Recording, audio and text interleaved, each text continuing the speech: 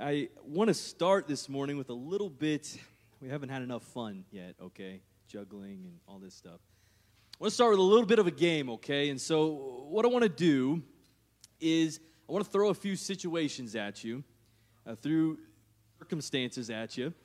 And go ahead, I'm going to give you a few ideas and tell me if you think these things are worthy of your time, worthy of your investment. Go ahead and give me a thumbs up.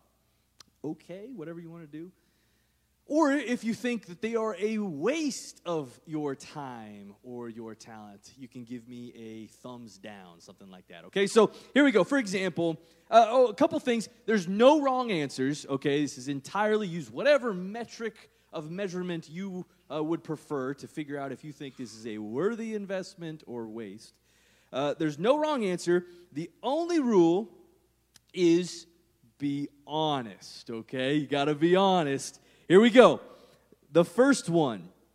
Do you think it is a worthy investment or a waste to spend about an hour or more on social media per day? Thumbs up, thumbs down. And there's no right or wrong answers. I'm seeing lots of thumbs down. Oh boy, that's good. You're making me feel convicted though. I think it could be argued, spending time with, I see some side thumbs, you could probably argue, seeing pictures of the grandkids, or maybe, seeing what the family's up to, things like that, or keeping up with friends, maybe an hour or so. What about this one? It's a common trope in our culture today, gentlemen, when you decide to purchase that engagement ring, do you spend 3 months' salary on the ring? That's kind of the trope. Is that a worthy investment? Is that a waste? Put it towards the wedding, right? Or your future house or something, right? I see a couple of both. Okay, all right. Okay. What about, remember, be honest. Here we go. 3 or more monthly streaming service subscriptions. So think like Netflix, Hulu, all that stuff. 3 or more. Thumbs up. I've got my thumb up on this one. See, we're about half and half. Thumbs down, thumbs up. Streaming is the new cable, okay? I mean, that's just the way the world is going. All right, what about, use whatever metric of measurement you would prefer. What about a full 8 hours of sleep? Worthy investment or not? What about, it's because you don't. What about, I'm seeing a lot of thumbs up. We recognize the value of that. What about 10 hours of sleep? Is that a waste? Hey, that changed it. Thumbs down. That's a waste of a day. There's a couple thumbs up. Okay. Here we go. What about worthy investment or a waste? When you go to the movies, movie theater concessions, are you going to stop and get the 200% inflated price popcorn, candy, drinks? Thumbs up? Look at you, good Nazarenes. No one around here stuffs their purse and, sneaks stuff in. No, wouldn't do that. What about, what about, is a worthy investment or a waste? What about a Disney vacation? Worthy investment? I knew there was going to be thumbs up over here. Worthy investment or waste? Someone's like, I don't know, a little bit of both. It's coming in your future, so you could just good. All right, okay. Last one. We're all friends here, right? This is going to get divisive, okay? This will be the worst one yet. Got to be honest. Here we go. The last one.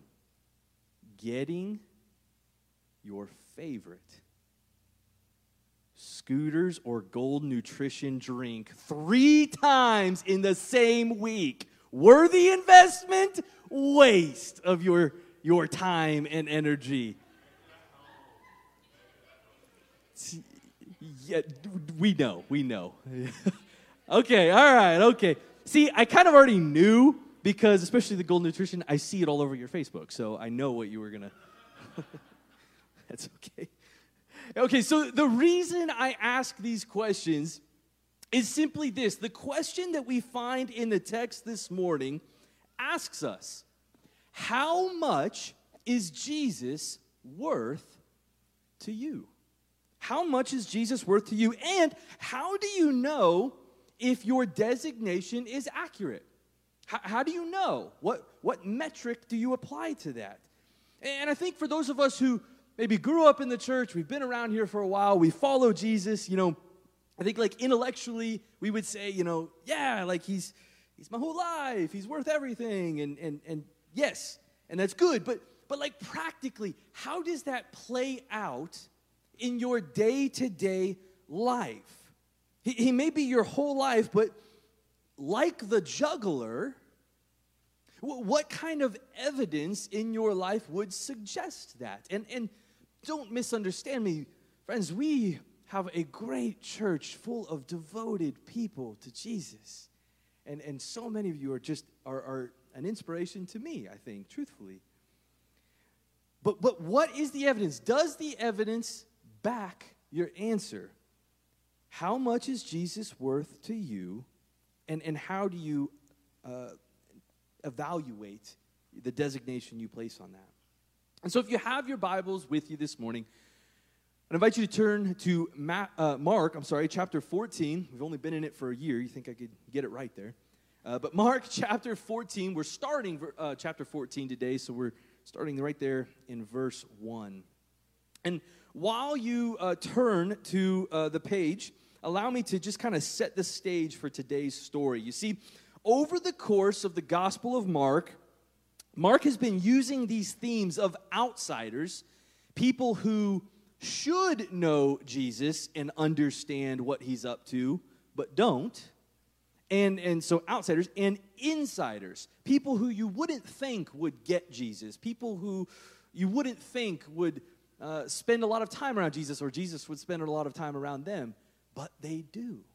And so it's this theme of outsiders versus insiders. And now, as we approach Jesus' last week of life, the lines are going to become a little bit more concrete.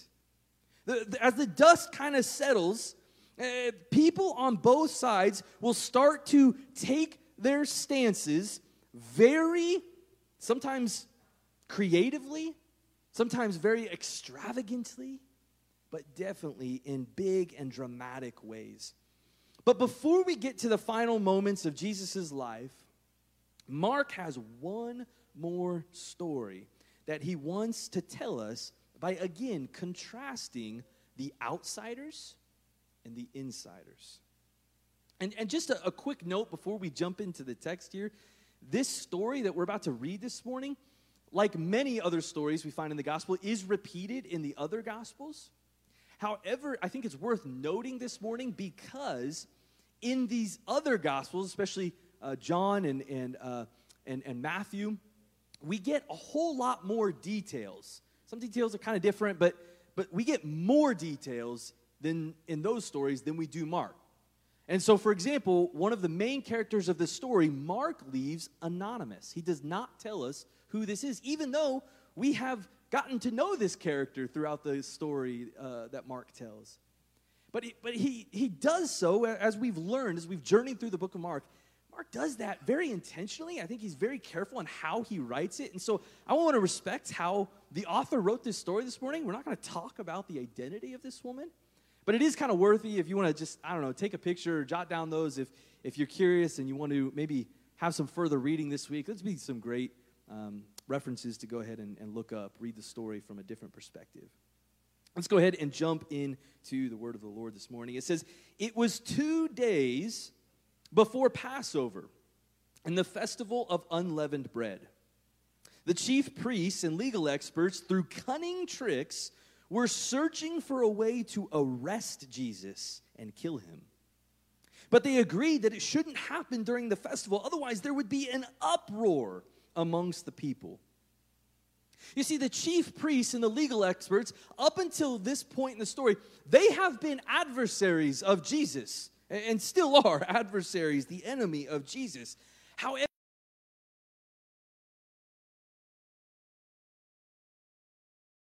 they have plotted and tried to trick Jesus and trip him up for a long time now. But now we see the urgency, the tension rise. We see for the first time they have a plot to kill Jesus. But they recognize that they can't kill him during the festival.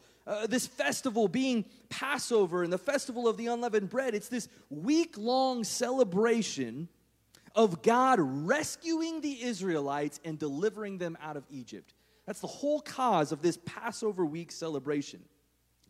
Now here's the thing. None of us have lived in the first century and traveled to Jerusalem, so we don't really know what the Passover was like, right? And so just to kind of like get it in our heads, maybe the best kind of analogy that I can come up with is the Walnut Valley Festival, okay?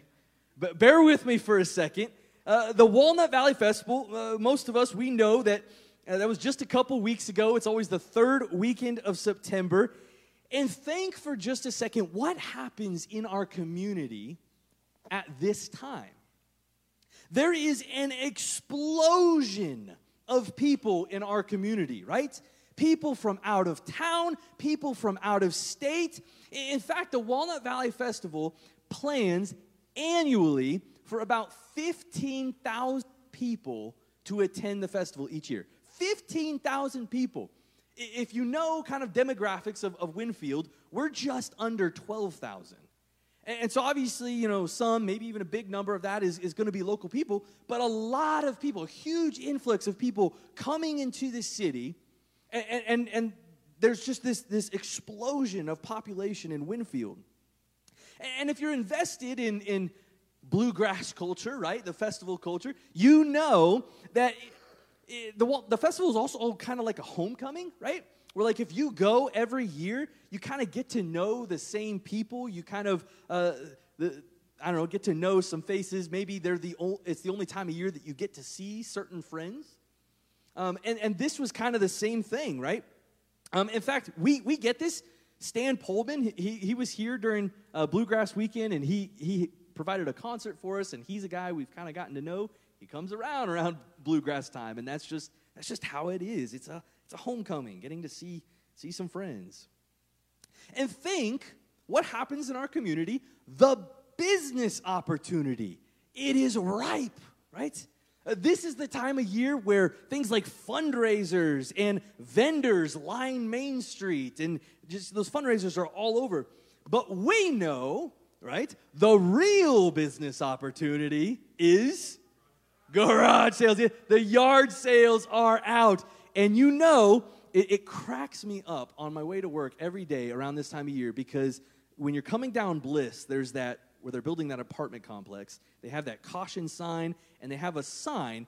If you don't know what I'm talking about, look for it. You'll see it. It says, it is illegal to tape any sort of sign to city signs, right? Like that's what it says.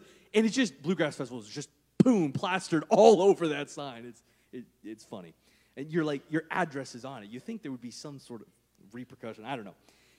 But yard sales are just out in force. And it's during this time that there's all this food. We have parades. There's a whole lot more traffic to deal with. Now I'm starting to sound like a grumpy old man. There's a whole lot of smells. Some good, some not so good. And these people, right, are all camping. And if it were not for, the modern glamping amenities, it would pose a real issue for people to, bathe, keep clean, have AC, and stay cool throughout the day. And so you can kind of imagine, this is kind of a microscopic scale of what the week of Passover was like in Jerusalem. And it's true, the population of Jerusalem would double, if not triple in size during this week. In fact, Jerusalem the surrounding cities and territories would be kind of go under the hat. They would be counted as Jerusalem because Jerusalem itself would not have the capacity to host this many people. And so a lot of the people, it's important for us to understand in the text this morning, a lot of the people thought that whenever the Messiah would come, the one who was promised, whenever he came, whoever he was, that he would capitalize on the week of Passover, this influx of the gathering of God's people into one place, that he might capitalize on this week to make his move, so to speak, to provoke his revolution and to really begin taking Israel, proclaim his kingship and take Israel to where they should be, defeating the oppressors and all that sort of thing. But instead, in this verse, and this is important, we see that through the plotting, through the scheming of the chief priests, and they said, no, we cannot do it during the festival because we don't want to rock the boat. We don't want to cause issues with the Roman oppressors, right? We don't want to cause issue with the crowds who have been following Jesus, who are testifying to his miracles, and who are proclaiming him as Lord. It can't be done this week. But I want us to notice that the enemies of Jesus are, more now than ever, they are devoting themselves to their goal. They are scheming, they are plotting, not only to arrest Jesus, but to kill, to arrange the death of Jesus. Truthfully, in their end goal, they are getting creative, right? So we continue in our passage. It says, Jesus was at Bethany visiting the house of Simon, who had a skin disease. Simon the leper is what he's known as. It says, during dinner, a woman came in with a vase made of alabaster and containing very expensive perfume of pure nard. She broke open the vase and poured the perfume on his head. And so, again, right off the bat, we see Mark's use of this theme, the insiders and the outsiders. Those who get Jesus, who understand who he is and what he's all about, and those who do not. We see it at work already. You see, Jesus, the Messiah, isn't even staying in Jerusalem near the temple. No, it says he's staying outside the holy city, and not only that, but with a former leper. This is the first example in this story we see of someone who the original reader would not think would understand Jesus, but does. And then you have this anonymous woman. Again, the other stories, if you read those in other places in the gospel, if this story is familiar to you, you will know who this woman is. Mark leaves her anonymous. And so this anonymous woman intrudes into the gathering and anoints Jesus with this extremely expensive perfume. And folks, we've got to understand the gravity of the cost, the insane cost of this perfume. The scripture annotates that the cost of the perfume was about 300 denarii. And a single denarii was about a day's worth of wage. So maybe just kind of in the back of your head somewhere, you can kind of think like, okay, what's a rough figure of maybe what you make as an annual salary or someone in your field kind of makes, the average place around here. I don't know, something you can kind of get a figure in your mind there. That's roughly perhaps about what this perfume would cost. It was outrageous.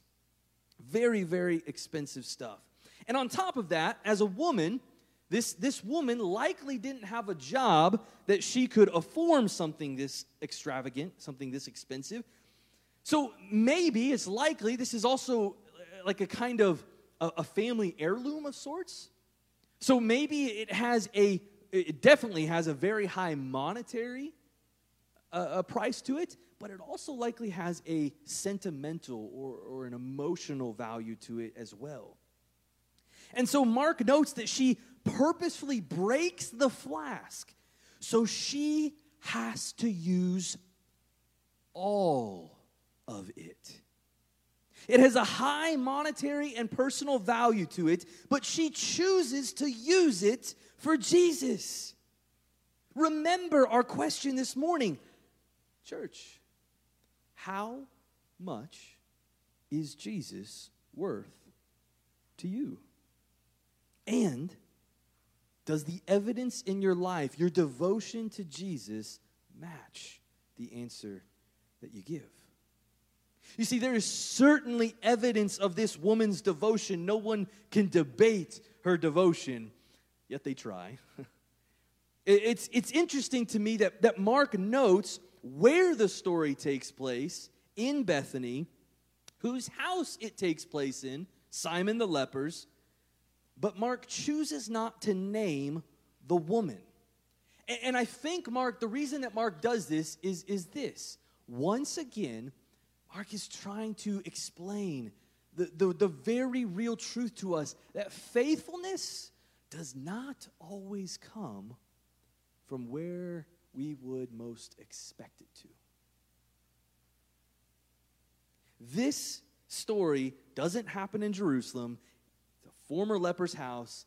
There's an unnamed woman. And yet, this is about as backwards as the Messiah could possibly get it. And yet, she does something extravagant, something extraordinary. And so then, here is the reaction, the other people. A little bit later in the story, we find that the people who are here present are the disciples. And so here is the reaction of the disciples to this extravagant display of devotion to their Lord Jesus Christ. Some grew angry. They said to each other, "Why waste the perfume? This perfume could have been sold for almost a year's pay and the money given to the poor." And they scolded her. The reason that they're talking about the poor isn't out of a self spirit. It was customary during the week of Passover for financial gifts to be given in memory of the poor. So it was probably it was a topical thing. It was something on their minds. And I want us to understand the reason the price of this particular perfume is so costly is it's like an international export. This perfume is made from the root of a plant that is only found in India. And so, there's not a high availability of it. It takes a lot to get it there. There's many reasons. It's probably passed down, like I said, as an heirloom or something to that effect. It's expensive. Another biblical reference that we have to the monetary value of the denarii is in Jesus feeding the 5,000, right? Remember, when Jesus made his intention known that he was going to feed the 5,000, there's this moment where the disciples kind of question Jesus. They kind of brainstorm. They kind of have this mental tab of going, okay, if we're gonna feed the entire 5,000, remember it's likely much more. That's probably the count of the men, 5,000. So with the women and children, 10, 15,000. We don't know. But they kind of do this mental calculation, and they go, if we were to feed, Jesus, you want to feed 5,000 people, it would cost, and the scripture says then, it would cost roughly 200 denarii. 200 denarii. This perfume cost 300 denarii, more than it would take to feed 5,000 people. That is certainly an extravagant display of devotion to Jesus. And this is why the whispers begin amongst the disciples. Friends, here's a truth in the scripture for us this morning. Your devotion to Jesus will be criticized. Your devotion to Jesus will be criticized. Remember, Jesus said in just the last chapter, in the last few weeks, he said, you will be hated by all for my name's sake. All doesn't refer to every individual on the face of the planet. It refers to all types of people. any person or institution that does not operate out of kingdom values will eventually find fault with those who do. This is truth. Your devotion will eventually be criticized. Here it is even Jesus' disciples, the ones who are supposed to get Jesus the most and understand who he is the most. But Mark presents them in this story as the outsiders.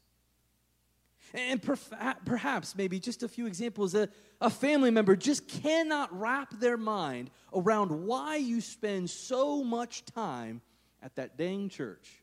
They just can't get it. Maybe a coworker can't understand why you refuse to participate in the negativity, the toxicity of the workplace. I think that was Ivy's first amen at me. That's pretty cool. The rest of you are quiet. She's doing great, so I'm just kidding. And maybe for some of us, a friend is just baffled at how we practice generosity in our lives. It's different than what they know or see. And I don't know, maybe you go, I don't relate to any of those. I work at a wonderful place. My family is all involved in church. But granted, given enough time, enough exposure to the people and institutions of this world, eventually you will be criticized for your devotion to Jesus. If you display your devotion, if there's evidence to it, it will be criticized in some way, shape, or form. It'll happen. And in fact, maybe if you're like me, perhaps you are your own worst critic at times. Countless times I've thought in various ministry contexts, say for youth ministry, for example, it's like, why can't there be more fruit? Why am I not seeing more fruit? Why is it not happening fast enough? Or are we getting through to these students? There's probably one in the back on his phone or something right now. Why? And sometimes I maybe think these things to myself. And similarly, I wonder if whatever your ministry, whatever your devotion to Jesus, however it may be explained or practiced in your life, maybe as a wife practicing the love of God towards her husband in the form of patience, maybe a parent who is just terrified of failing in the ministry of being a parent, of raising their child up in the ways of the Lord. Maybe as a driver for the church van, a Sunday school teacher, or maybe something, ministry outside the church, someone who otherwise endeavors to somehow else love God and love people. Friends, if you are one of these people, hear me, your devotion is not wasted. It's not. Your devotion, the way you express your devotion to Jesus, it is not wasted. One thing that I think is very interesting here is that if the disciples scold the woman for her extravagant display of devotion to Jesus, then the opposite is also true. If they are saying what she has done is wasteful, then they are implicitly suggesting that Jesus is not worth the extravagance in the first place. Can you imagine? The Messiah, right? The Messiah literally means the anointed. And here she is, she anoints the anointed, and how dare you? What a waste.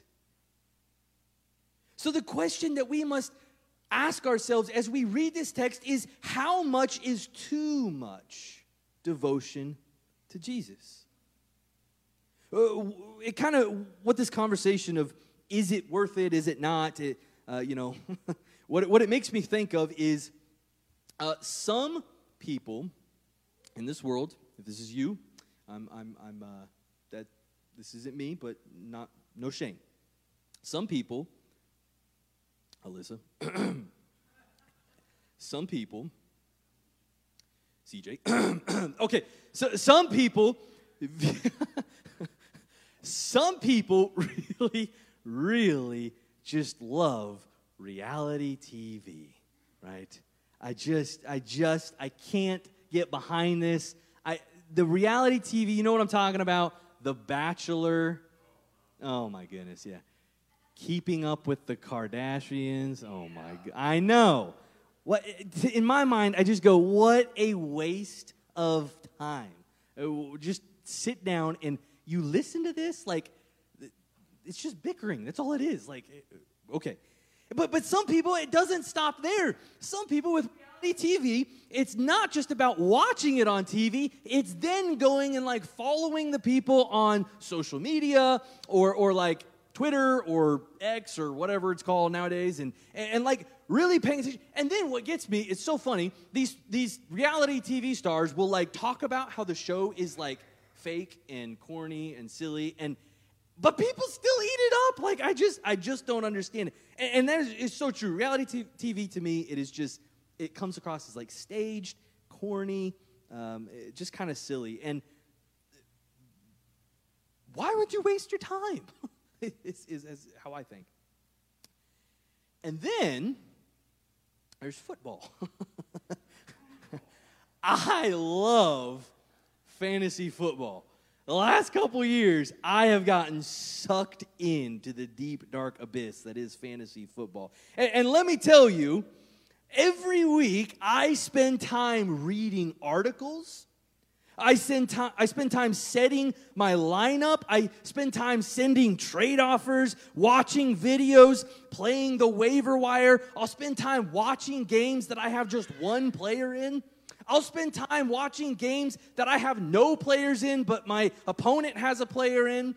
I'll spend time watching games that I don't have a player in, my opponent doesn't have a player in, but my opponent next week has a player in. Everything, statistics, trying to be, the smartest guy in my league. And, maybe I'll text my dad, throughout the week. We do a little bit of that. I spend a whole lot of time on not even just football, but fantasy football. And my wife she has told me, what a waste of time. What a waste of time, right? I know. Therapeutic, I guess, a little bit. But let me tell you this. This kind of seals the deal. I am a true millennial, okay? I am adamantly 100% against, I find them abhorrent. I cannot stand phone notifications. Every time you download that app, it says, do you want to allow notifications? No, like, get off my phone. Like, Groupon's having a sale. I don't care. I'll go to Groupon when I want to go to Groupon. Like, don't intrude on my business, okay? But let me tell you, I do not allow any notifications on my phone. My phone is very silent. It doesn't buzz all day. You text me, you call me, that's about it. And except for my fantasy football breaking news alert. I got to get the details right when they happen. Like, this is an investment in my time, of how I spend even my week. And the question is this: how do we determine if something is worth our investment? And the metrics might differ from person to person. How do we decide if it's worth our time, maybe even our finances? How do we determine if it is worth our investment? And this same question then must be asked of Jesus. How do we determine if he is worth our investment? And the answer is very simple. In fact, it's displayed in the actions of an anonymous woman. She is the only one in this story who recognizes Jesus for who he truly and rightfully is and acts on it. Similarly, friends, Jesus is either worth our investment or he's not. It is one or the other. He is worth our investment or he is not. And that is based upon the answer to one simple question: is Jesus who he says that he is? If Jesus is faker than reality TV and imaginary football points, then put your investment somewhere more practical. But if Jesus is worth the investment, if Jesus is who he says he is, the Son of God, if he is the only one who can heal that which separates us from God, then certainly he is worth the investment. Certainly, if he is who he says he is, there is no waste when it comes to our devotion displayed for him. In fact, by this understanding, the offering of donation in this story and in our own lives, it can only be extravagant if Jesus is not who he says he is. If Jesus is the Son of God, and friends, he is, then it's not extravagant, it's an appropriate response. Jesus then goes on to respond to the non-understanding disciples. Jesus says, leave her alone. Why do you make trouble for her? She has done a good thing for me. You always have the poor with you, and whenever you want, you can do something good for them. But you won't always have me. I love this particular line here. She has done what she could. She's done what she could. This vernacular causes me to kind of think about circumstances where maybe I've washed my hands of a certain situation. You know what I'm talking about? Something I've grown frustrated or bored with. I've done what I can do. You know, there's been a few projects around my house, especially we're kind of in baby mindset, right? There's a few projects that need done around the house, and when I have exhausted my patience on a project, or I have exhausted the bottom of the YouTube playlist of how to fix it or whatever, then I reach this point where I'm like, well, I've done what I can do, you know. Time to call my father-in-law, you know. and this is kind of my mentality. Well, I've done what I can do, you know. On to the next thing that needs my attention. Friends, can I confess to you this morning, I've in my own life, maybe in the life of the church at large, not just us, but the church in together, the universal church, I've begun to just, especially in my own life, I don't like relying on the parable of sowing the seed. I don't like an unfinished product. I don't like going, well, you know, I've this person on my mind, and I have tried my best, and I've done what I can do. They just don't get it. They just don't understand it. I've done what I can do. And in place of, I don't know, doubling down in ministry effort, where have we said, well, you know, we've done what we can do. We chalked it up to, well, we're just planting seeds. Someone else will water that. And hear me, there is a place for that. And sometimes that is our reality, that we are the one who plants the seeds, and someone else will participate in the harvest. But I could never imagine going to someone who I'm accountable to and just kind of shrugging my shoulders saying, well, you know, the job didn't get done, but, you know, I did all I could do. I did what I could do. No, the solution is I would work harder or longer. I would do whatever it takes to fulfill the responsibility that has been entrusted to me. But the phrase here, she has done what she can do, it has a different tone when Jesus says it. It's not a lack of attention to detail. In fact, these words, I would be so happy if Jesus spoke them about me. He's done what he can do. Instead of having this own self kind of evaluation or missing the mark, it is a divine proclamation. He's done what he can do. She has done what she can do. Here's my point. Here's what I'm getting at. When there are certainly going to be times when we are about planting seeds, and that will be our role, our goal as a church, our goal as individuals, our goal as followers of Jesus is not to plant seeds. That is not our goal. Our goal is to express devotion, to express faithfulness to that which God has called us to do. Friends, there's a difference, right? Sometimes it will be in planting seeds, sowing the seeds. But that's not the goal itself. The goal is to be devoted to our Lord Jesus Christ.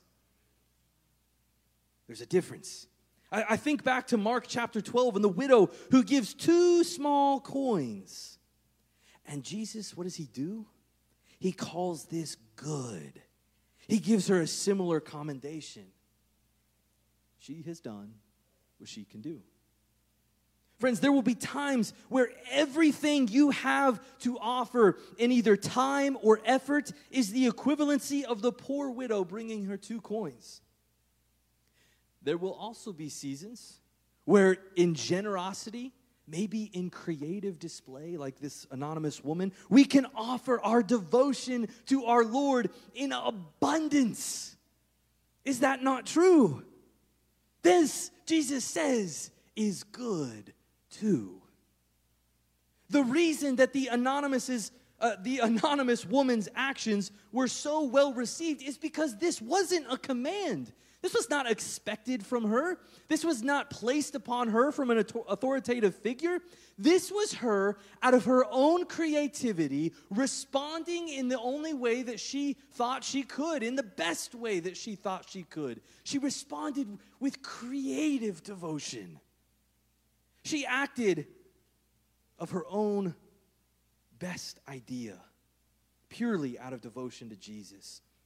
Friends, Jesus is inviting us to do whatever we can do to love God and to love others. And whether that looks like a lot or it looks like a little, that is irrelevant. He doesn't ask us to do what others can do.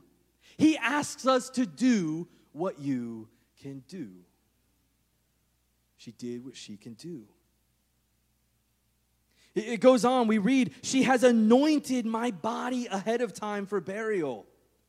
Jesus says, I tell you the truth, that whoever in the whole world the good news is announced, wherever in the world the good news is announced, what she's done will also be told in memory of her.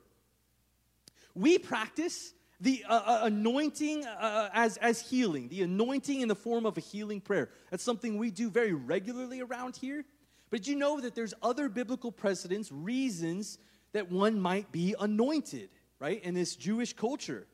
The first, real quickly, would be to anoint and honor, exalt a guest who has come into your home. A dab of oil on the forehead. You would welcome them and show them their importance and that you care. Could that be what maybe this woman was trying to do or play on? We see this in Psalm 23, right? David writes, you prepare a table before me in the presence of my enemies. You anoint my head with oil. My cup overflows. In certain circumstances, a king might have been anointed when his right to rule was called into question. We saw how Samuel anointed Saul in this way. Bodies would be cleaned and anointed with oils so as to slow the decomposition process, the allowing friends and family to mourn and have the period of grief. This would be another reason to anoint. And lastly, like we said, in the case of Jesus, the Messiah literally meant the anointed. And so which of these reasons was this woman playing on? The truth is, we don't know. There's a whole lot of theories out there. We don't know. Friends, I say all this to say this. Your acts of faithfulness, you have no idea how God might use them. Your displays of devotion, you have no idea how God can use those to work those. And here we see an example of it. Did she know? Maybe, but maybe not. And what if she didn't? Jesus interpreted it this way, that it was the anointing of his body before his death. And he again proclaims his coming death. This faithfulness God used in a big way. And the scripture says she will be remembered wherever in the world the good news is told. Did she anticipate that? I bet not.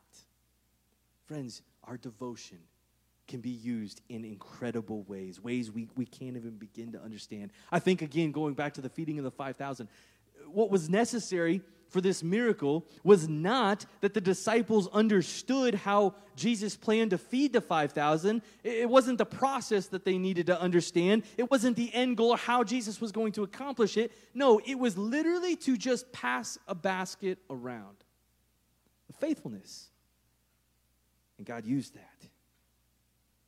And so we continue on, and we wind down with the last part of our scripture here. In verse 10, it says this: Judas Iscariot, one of the 12. Think of this. There's an anonymous woman who Mark omits her name. And here Judas is doubly, triply named. Judas Iscariot, one of the 12. Why? Because he went to the chief priests to give Jesus up. When they heard it, they were delighted. Remember, they had decided amongst themselves, we're going to wait until after the Passover week. But when they heard it, they were delighted and promised to give him money.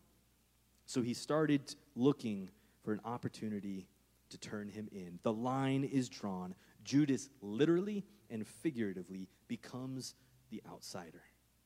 The chief priests, the legal experts, even this disciple are set against Jesus in his very life.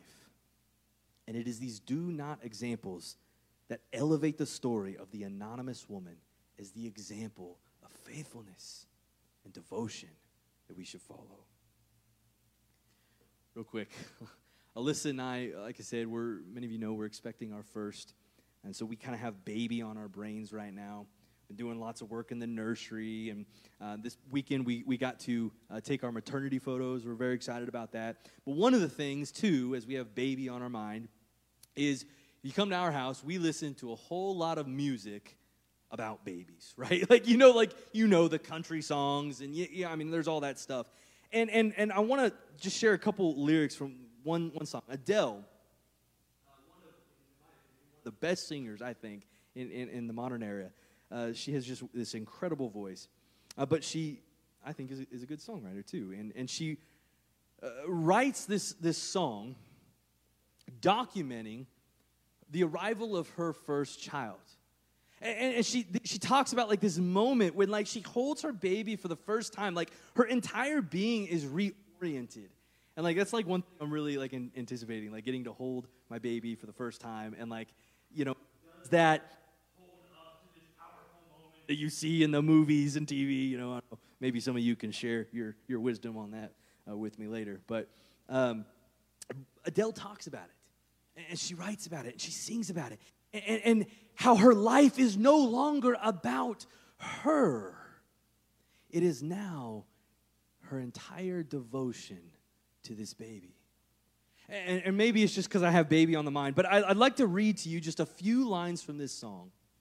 And I want you to call to mind, how might you relate? The way that Adele talks about devotion to her child, can we relate this definition of devotion to how we are devoted to Jesus?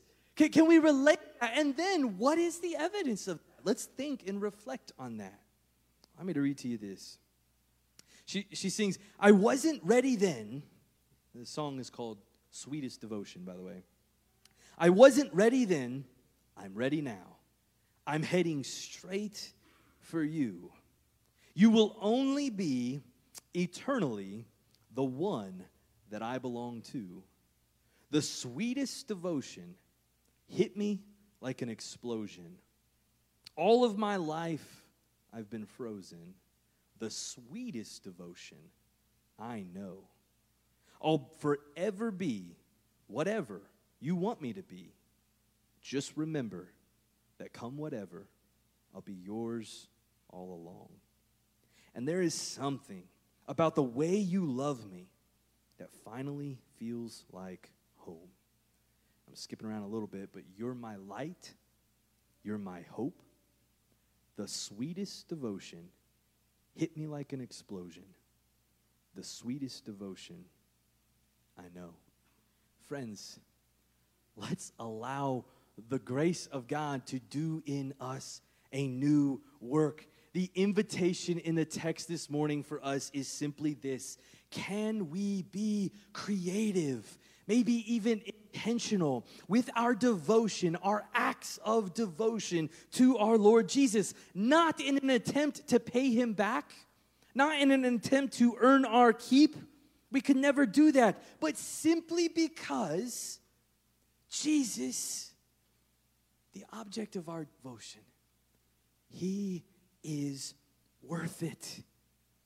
Maybe for some of us, a response of devotion, maybe this week would look like just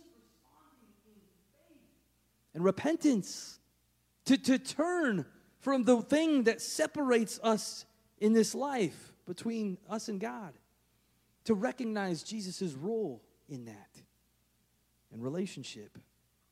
Maybe.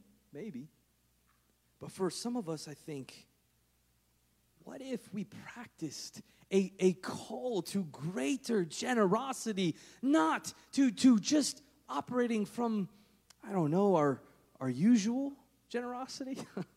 I want to say leftovers, but that sounds, I think we are a generous people. But what if we responded in greater generosity? What if for some of us, it's time to stop sitting on the sidelines and to get into the game, to respond, to make a commitment. Maybe there's something that God has instilled in your heart, something you've been arguing yourself out of, keeping yourself from, to sign up, to have the conversation, to step out in faith, to love, pray, care for that person. What creative or intentional demonstration of your devotion could you offer to Jesus this week? It might be criticized. It might seem wasteful to others. It might seem small or meek compared to what others have to offer. And you have no idea how God might use your devotion. But in this, we're confident, friends. Jesus, he's worth it. Let me pray for us. Heavenly Father, God, we thank you for being a God who is faithful in our lives, being a God who is at work in our lives. Father God, cultivate in us new things. Perfect in us your vision of faith, God. God, we want to be spurred into something new, forward. Father God, that we might be able to practice devotion, not in extravagance. Maybe it looks that way to others, but in an appropriate response. Because, Father God, we know it is not wasted on you. Our devotion is entirely owed to you. Father God, be with us as we seek to be faithful to you as you have been faithful to us. And be with us now as we leave this place. We pray these things in your heavenly precious name. Amen.